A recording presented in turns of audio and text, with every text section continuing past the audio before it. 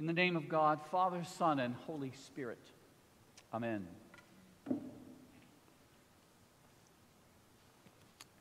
A stand-up comedian won my heart this week. Her name is Robin Schall, and I had not heard of her until I saw an interview she gave to the New York Times about a video that Schall had uploaded of herself. She posted of herself on TikTok back in November, and you can Google it and find the video if you want. But in the video, she's laughing almost uncontrollably. Simultaneously, you can tell she's almost about to cry because she tells the camera as she pours herself a very large glass of wine, she has just found her list of New Year's resolutions for 2020. And here's how it read. Do with it. Okay. Travel more, she wrote. And then the interviewer notes that she's been sequestered in the tiniest of tiny studio apartments in Manhattan. Make more money. Schall has been unemployed since March. Be more social. Nope. Spend more time with my grandma. Both of her grandmothers died this year, the article says.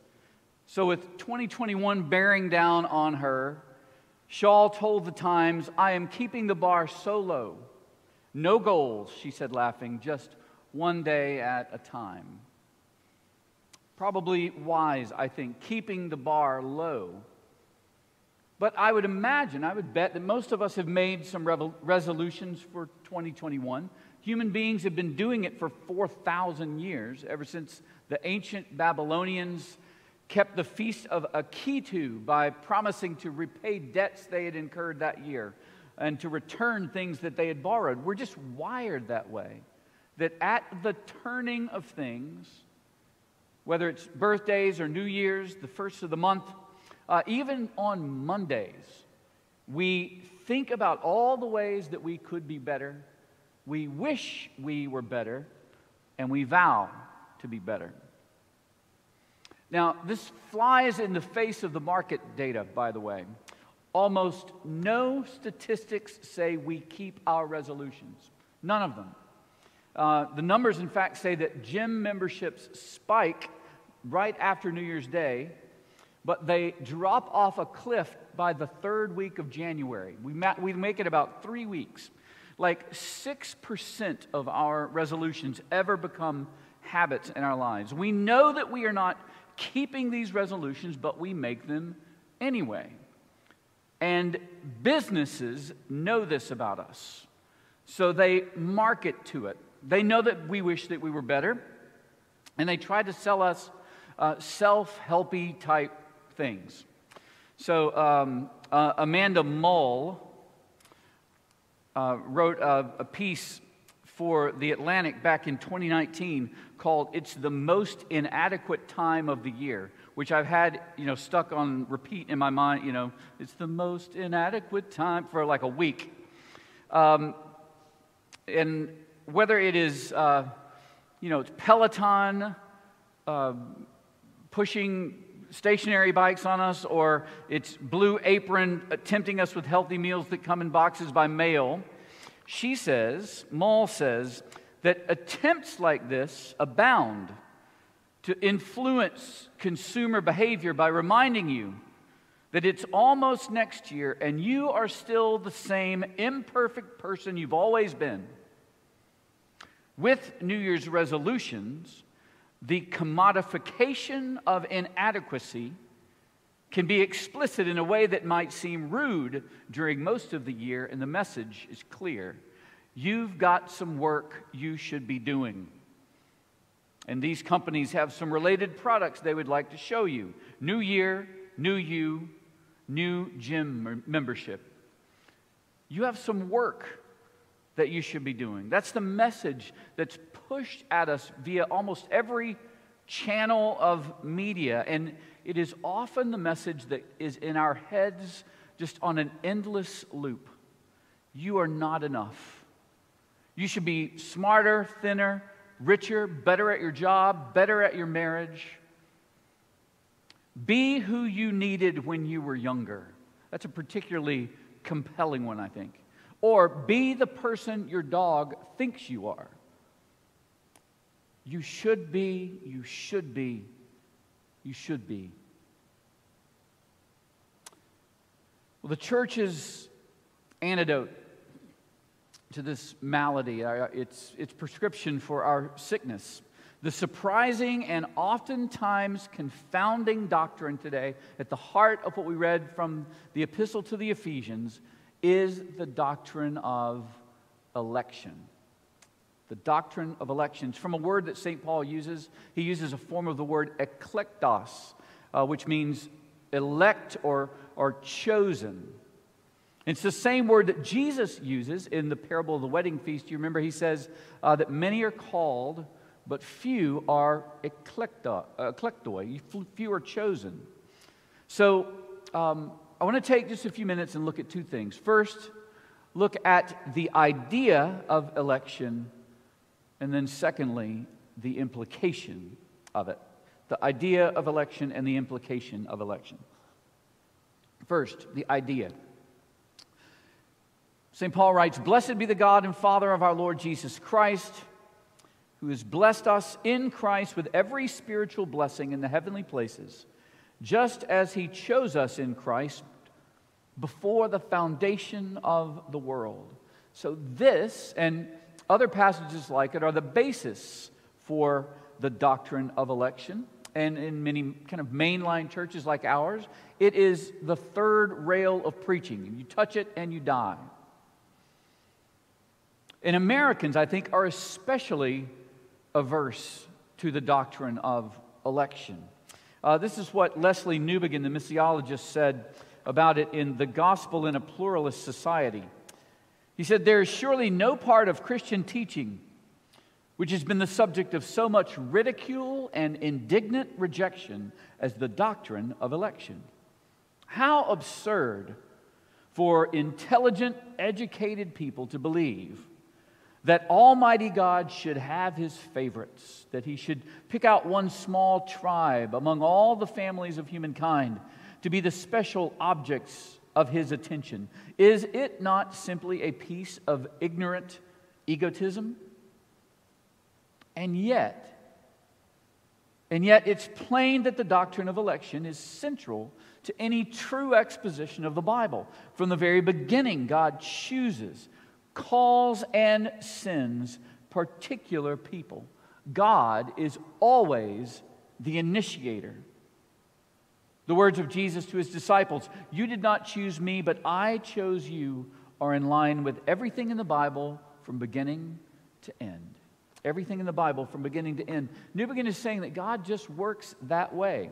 He is always the subject of the sentence. So at the beginning of our reading today, there are three main verbs, and God is the actor in all of them.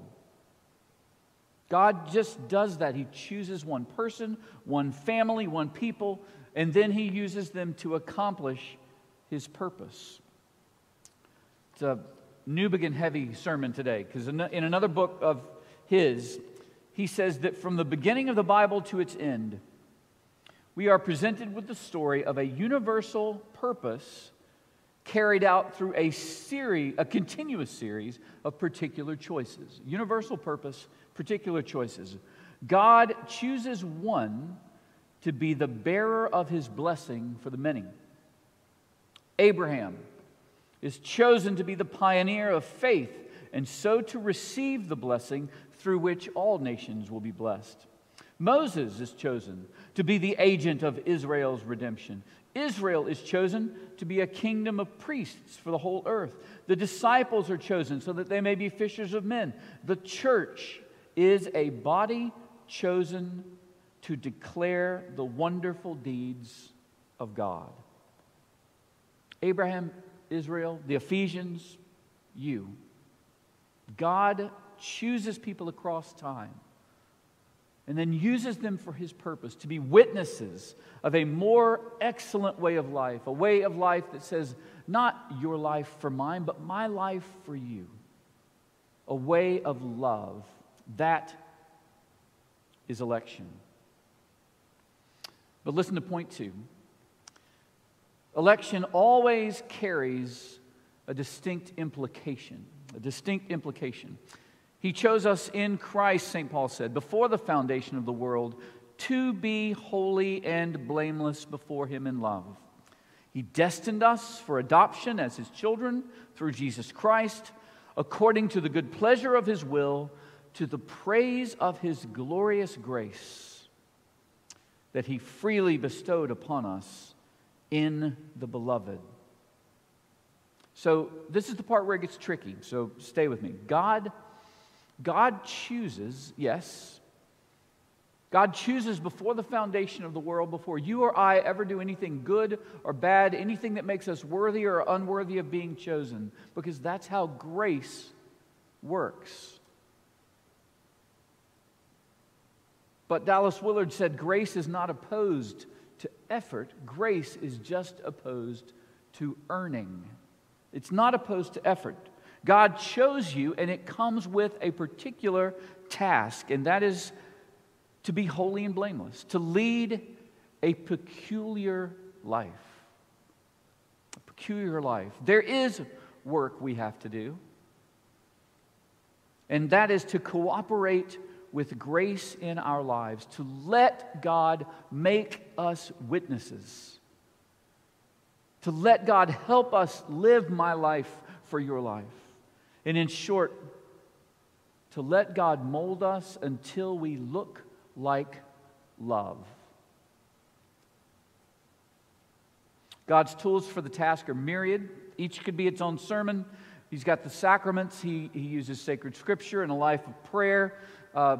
We keep the commandments and we repent when we break them. These are all chisels and hammers that God uses to chip away at us until we look like Jesus, until we look like love looks. That is the implication of election.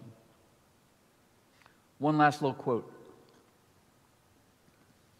A few weeks ago, Allison in the gallery gave me this book by Michael Curry, our presiding bishop. It's called Love is the Way. It's his story of how God found him, called him to be a pastor, a priest, made him a bishop, and then now he's our presiding bishop of the Episcopal Church.